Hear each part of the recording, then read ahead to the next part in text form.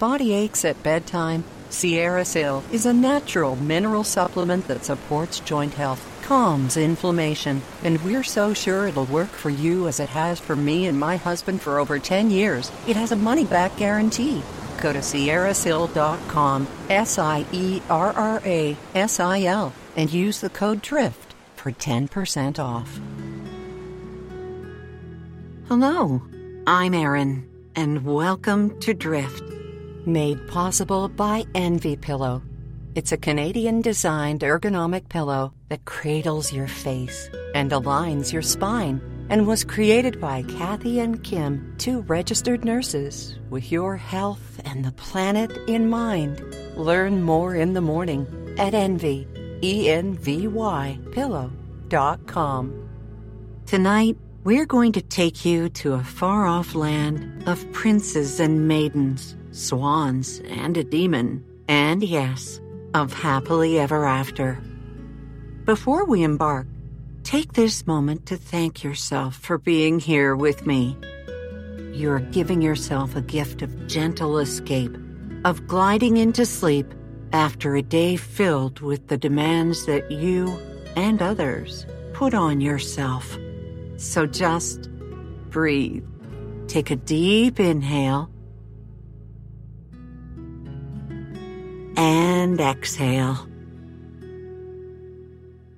And as you do so again, say these words: I am safe, I am loved, I am at peace. As you nestle in and find just the right spot in your warm bed, feel your head resting heavily on your pillow. We shall go to the Lake of Swans, reimagined here by Ava MacArthur. And if you're ready, let's drift. The garden was lined with every flower imaginable, their delicate petals peeked out of leafy bushes in bursts of vibrant color.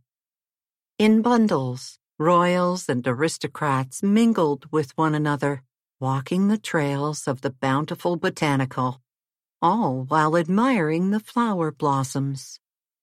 A string quartet, dressed in long black tailcoats, sat with their backs against perfectly trimmed hedges.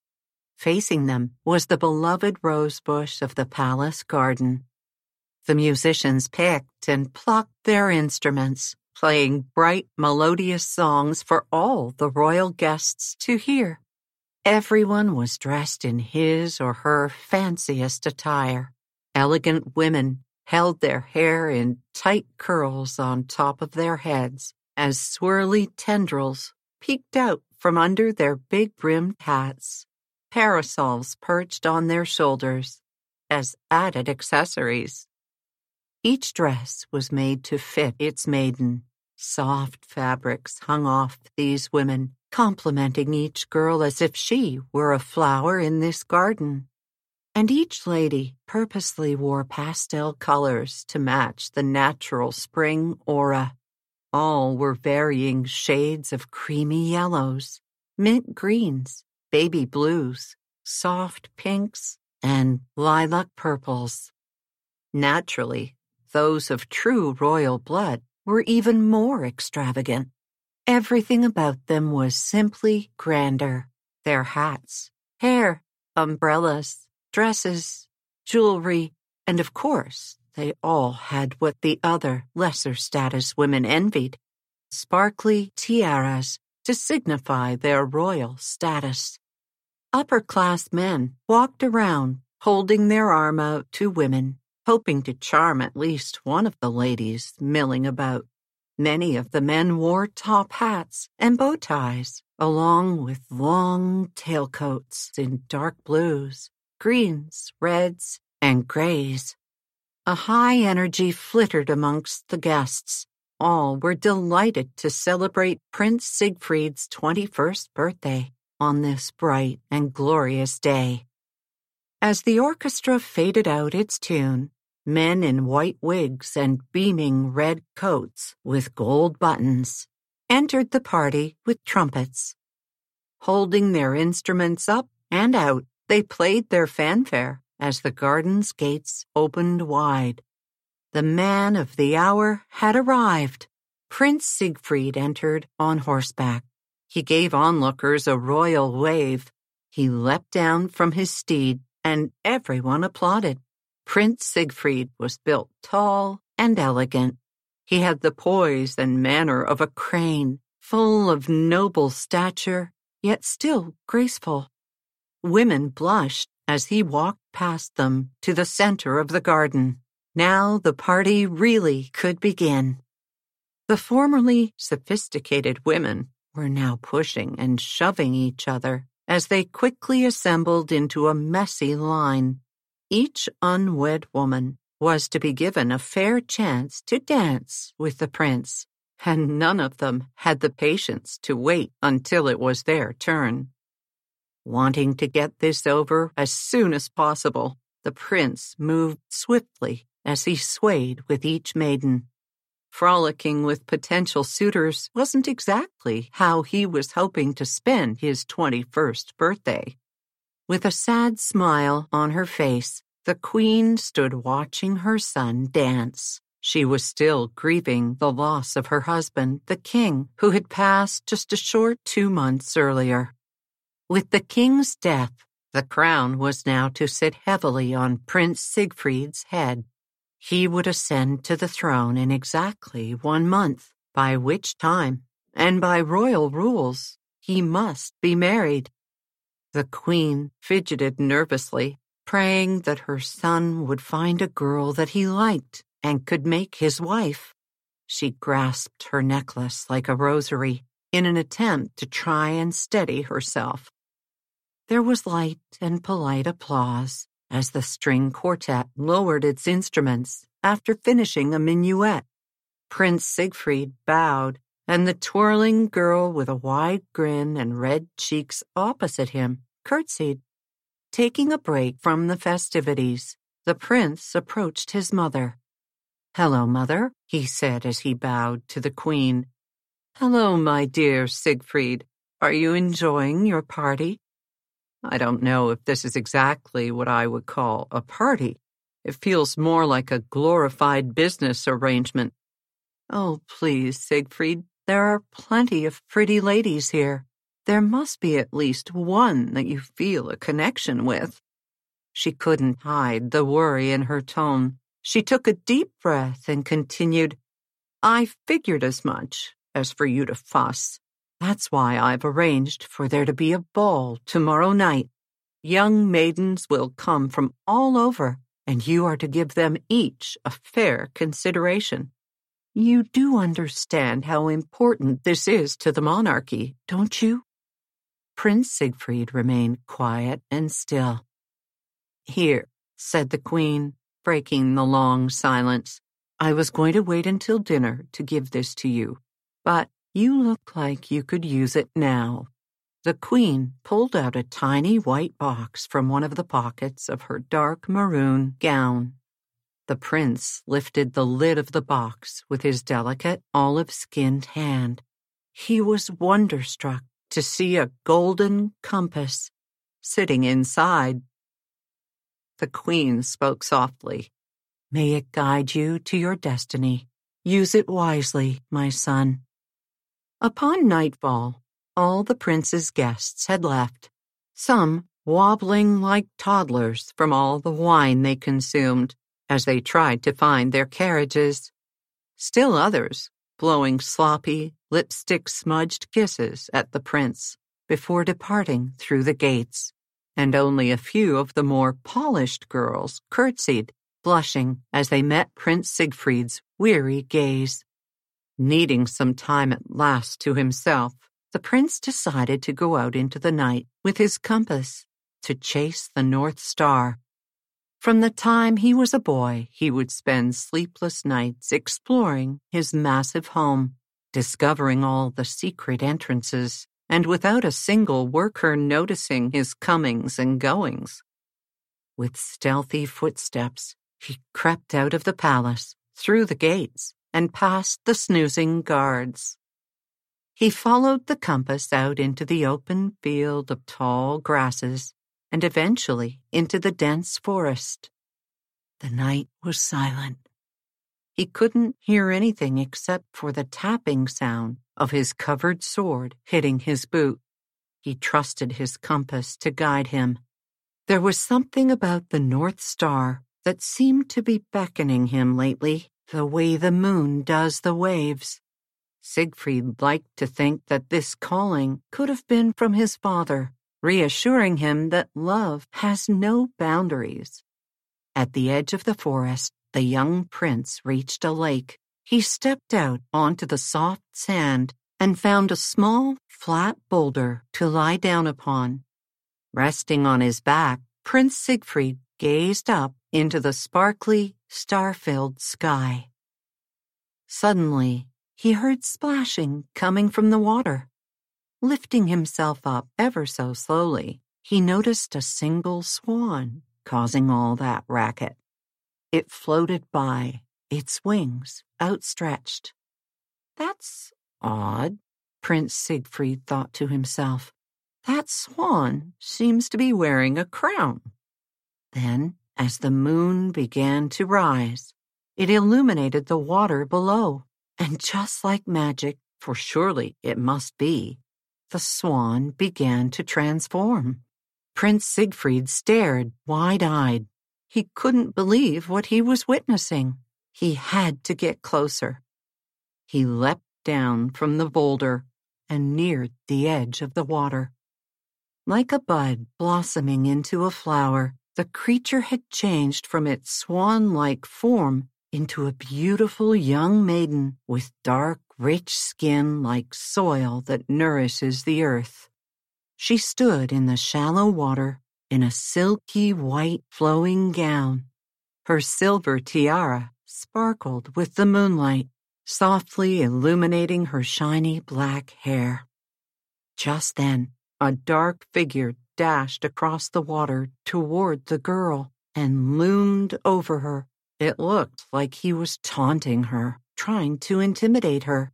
Prince Siegfried could tell she was frightened. She moved with hesitation, seemingly unsure of what to do or say next. Prince Siegfried felt that he could not watch in silence. His heart pounding, he ran across the sand and pebbles and into the crisp water, ignoring the way it soaked his boots. He charged at the dark figure with his sword drawn. The swan girl stepped into his path. "Please, no, please don't," she cried, waving her arms in the air as if to block the prince. The dark figure that had seemed like a man at first now squawked, swooped away, and flapped heavily off of the lake, far away from where the two stood. What was that?" the prince asked of the maiden, as he tried to steady his breathing. "His name is Baron von Rothbart. He is the evil sorcerer who cursed us all, making us swans by day and allowing us only to change back to our human forms in the moonlight. Please don't hurt him. If he is slain, then the curse will never be broken." There was a sense of urgency in her voice. "And how is the curse broken?" asked the prince. "It is lifted if someone of pure heart pledges a vow of love and marriage. Only then can the spell be lifted." There was a heavy silence between them. The only sound that could be heard was the soft movement of the water. "The other girls are over there," she said, "under the willow tree. They are my flock. We always stay together." There must have been about 20 girls, all huddled together against the bark of the weeping willow tree, all attired in the same white dresses as the girls standing beside Prince Siegfried, except that none of them wore a tiara like she did. "And your name is?" asked the prince, with a note of caring in his voice. "I'm Odette," she replied. "And you are?" "My name is Prince Siegfried." Oh, I am most sorry, Your Highness," she apologized with a hint of panic in her voice. "Excuse my lack of manners," and she quickly curtsied. That's quite all right, he said with a chuckle. Please don't worry about it. I'm not strict with the rules. I noticed that you wear a crown as well. Yes, for I am the Swan Queen. I am the link between the lake and the land, she explained. I am like the thread that holds two pieces of fabric together. I am the moderator between Baron von Rothbart and the girls.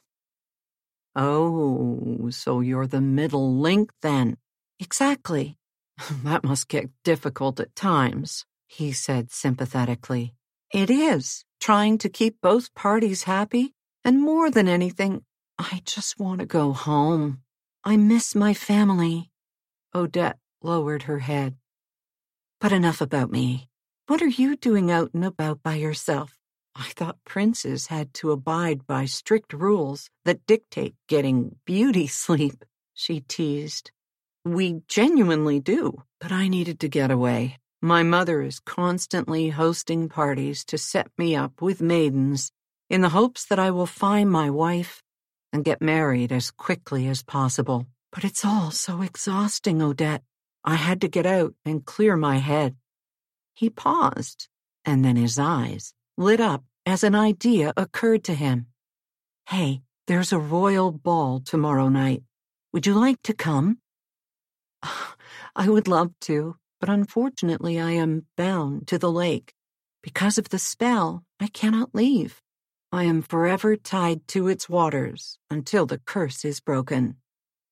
The prince pondered her dilemma, and then he had another idea. Well, since I won't get the chance to dance with you tomorrow, may I have the honor of dancing with you tonight?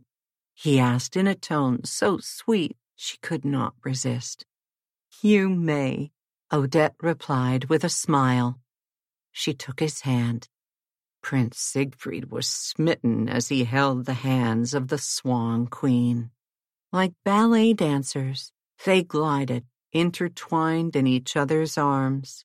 Their movements were smooth like the strings on a violin that reverberate in harmony with the rhythm of the bow.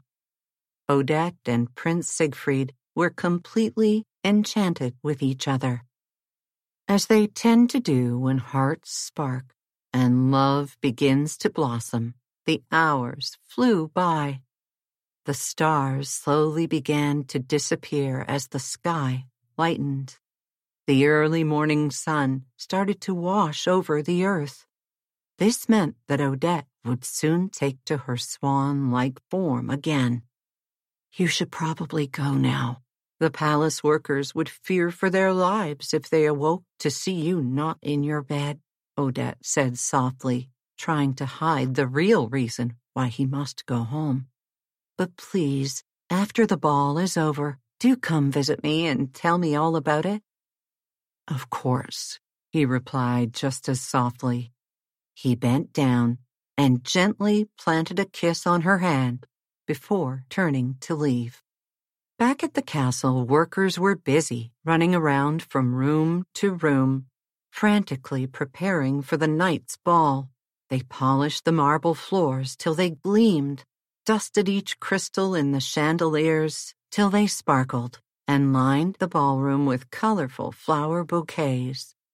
Through huge walnut doors, adorned with stained glass lilies, women from neighboring kingdoms poured in. They arrived dressed in attire even grander than what they had worn at the garden party. They wore saturated colors this time and bold makeup to accentuate their features, and no parasols or floppy hats either, for this was a much more formal event. Glorious trumpets sounded loudly. Everyone turned their attention towards Prince Siegfried, standing tall at the top of a marvelous gilded staircase. He descended and greeted his guests. Once again, he danced politely with every maiden who attended, but his spirit wasn't in it. He couldn't stop thinking about Odette. His heart sang for only her, and he couldn't wait for the ball to be over so he could return to the lake and dance with his true love once again. Then, suddenly, trumpets started playing once more as the men in white wigs reappeared. Confusion swept across everyone's faces. The Queen scurried over to her son. "Do you know what's going on?" she asked, alarmed. "Why are the trumpets playing again?" "I have no idea," he answered, dumbfounded. "The trumpets only played for those of the highest honor," gesturing to himself and his mother. Then, as refreshing and welcome as a vision of shimmering water in the midst of a desert, Odette appeared at the top of the red-carpeted staircase. Her long black hair was wound up in a bun on her head. The diamonds in her tiara glittered in the candlelight like 1,000 stars. She was breathtaking in a black gown adorned with gold embroidery. The sleeves barely kissed her perfect shoulders. Escorting her down the steps was a tall man, dressed fully in black. He had dark hair, just like Odette, and slim shoulders, adorned by full black woven cord epaulets. Together they descended the stairs and fairly glided across the ballroom to meet Prince Siegfried. Everyone was transfixed by the beauty of the exotic girl in the black gown. Guests whispered and fussed as she passed them. "Who is she? Why did she get such a grand entrance? And who's that man with her?" Prince Siegfried stood frozen. He couldn't believe he was seeing his sweet Odette, and so soon. First, the two guests bowed to the Queen. "Your Royal Highness," they said. Then they bowed to the prince. "Prince Siegfried, this is my father," said Odette. At a glance, the prince could clearly see that Odette must have inherited her beauty from her mother, for her father's face was unpleasant, to say the least. He had sharp features and small, piercing eyes, and he uttered not a sound except to clear his throat. Prince Siegfried couldn't quite explain it, but there was something about this man's presence and visage that felt oddly familiar.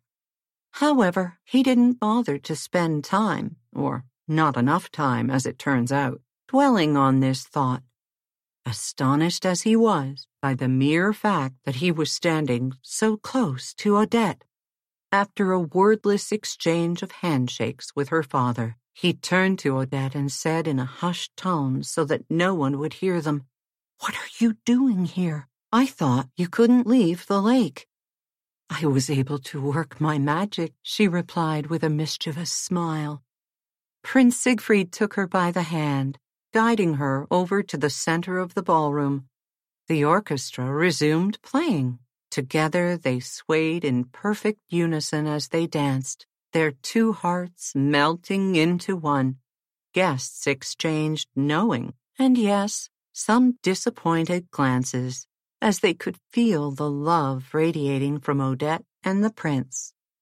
The Queen watched with a pleasant smile on her face and a feeling of relief in her soul. Her son had finally found the one. When the song ended, everyone clapped. Encouraged by the warm ovation, Prince Siegfried did not want to wait any longer. He got down on one knee. "Odette," he announced, "I love you, and I know that I want to spend the rest of my life with you.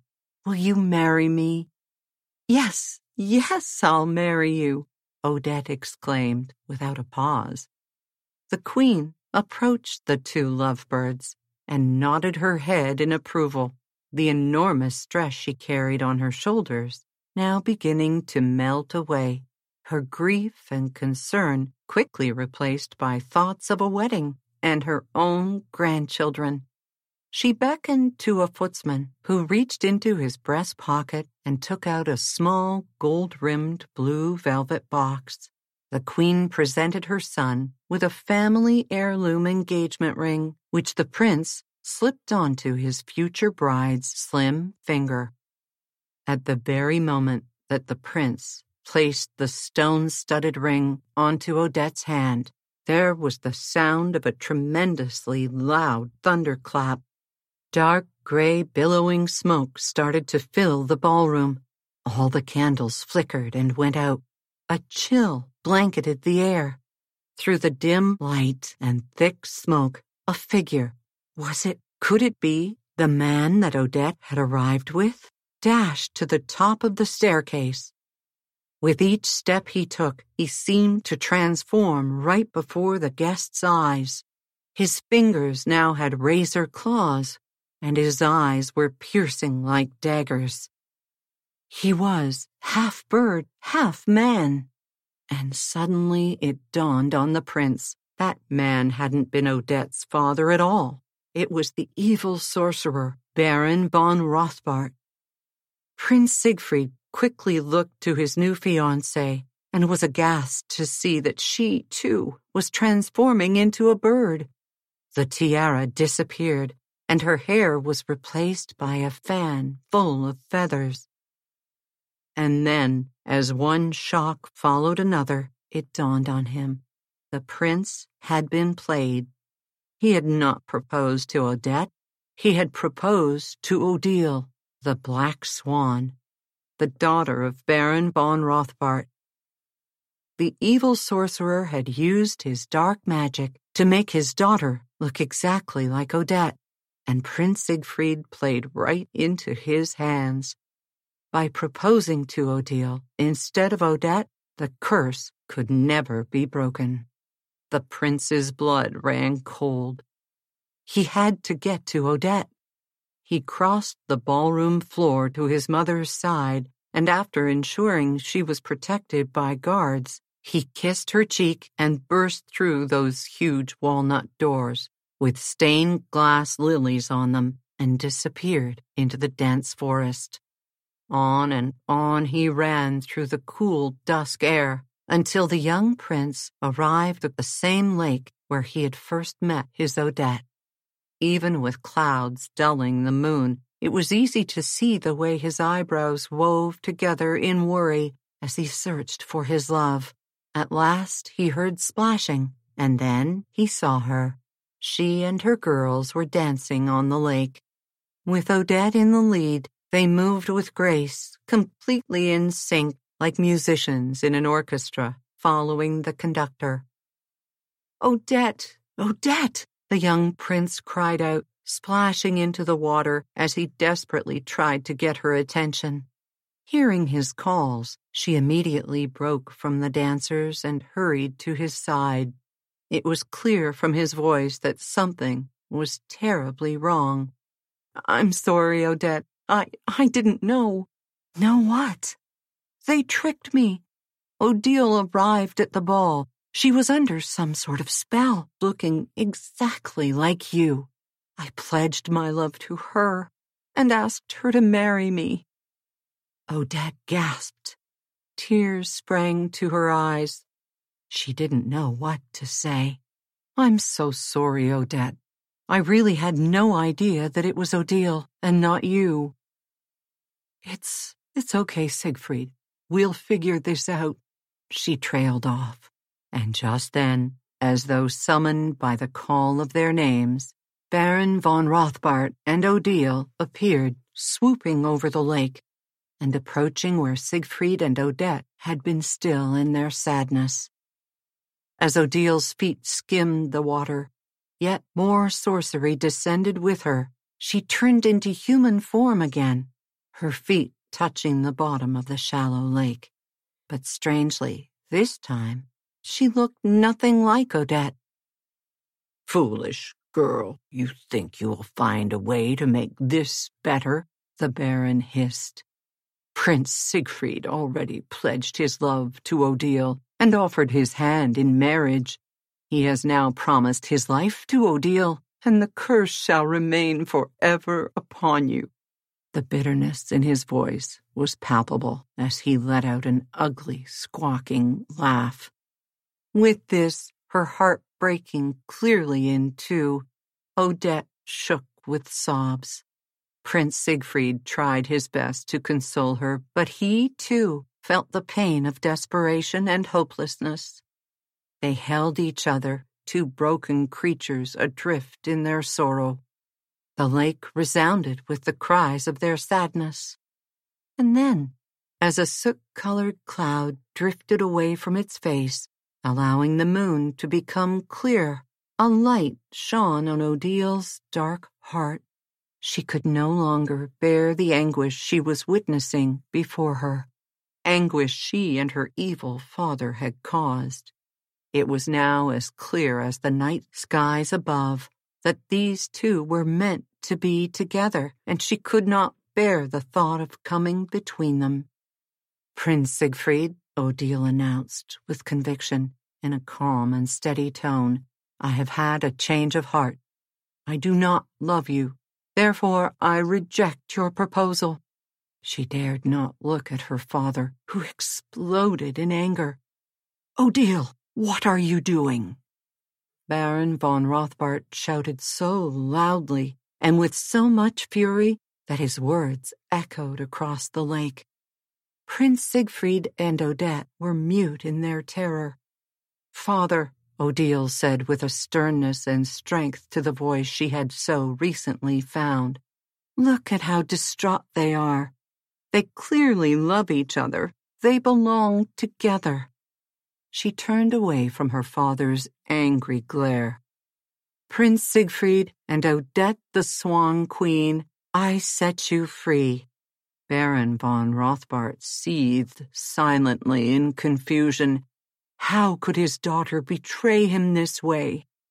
As his wrath turned to sorrow, his shoulders slumped, and he realized he had lost his daughter for good. As his own hard heart began to break, his entire body transformed to stone. The stone then crumbled and sank beneath the water's surface. Now he would be trapped in the lake for all eternity. "Thank you, Odile," gasped Odette through tears that now flowed freely in gratitude. "You have no idea what you have done, for not only Prince Siegfried and me, but for the rest of the girls as well." "Oh, of course I know," Odile replied as she reached out to Odette to embrace her. "It tore me apart to see you both so distraught. And yes, truly, you and the other girls deserve to be free." Odile turned to Prince Siegfried as if to say goodbye, and each gave the other a respectful nod of acceptance. For her magnanimous gesture had come with a high price indeed. Odile resigned herself to her eternal fate. By lifting the curse for Odette and the others, she had intentionally traded her freedom for theirs. Then, as the two girls held each other, there came a great golden light that descended from the night sky in a funnel cloud. The swirling brightness engulfed all of the swans, spinning them around and around, raising them up from the lake, until the cyclone of light diminished and gently placed them on the shore, where Prince Siegfried had run in pursuit of his love. But what he saw when the light had dimmed astonished him, for there was not a swan to be seen except for one. Odile had been transformed back into a magnificent black swan, with glistening feathers blanketing her body.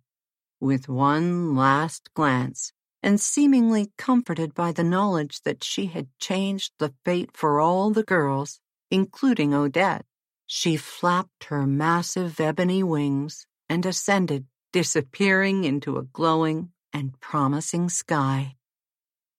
On shore, the couple embraced, turned their gaze from the small, dark swan shape on the horizon, and looked into each other's eyes. "Odette, I love you more than anything in this world, and there's no one else I'd rather spend my life with.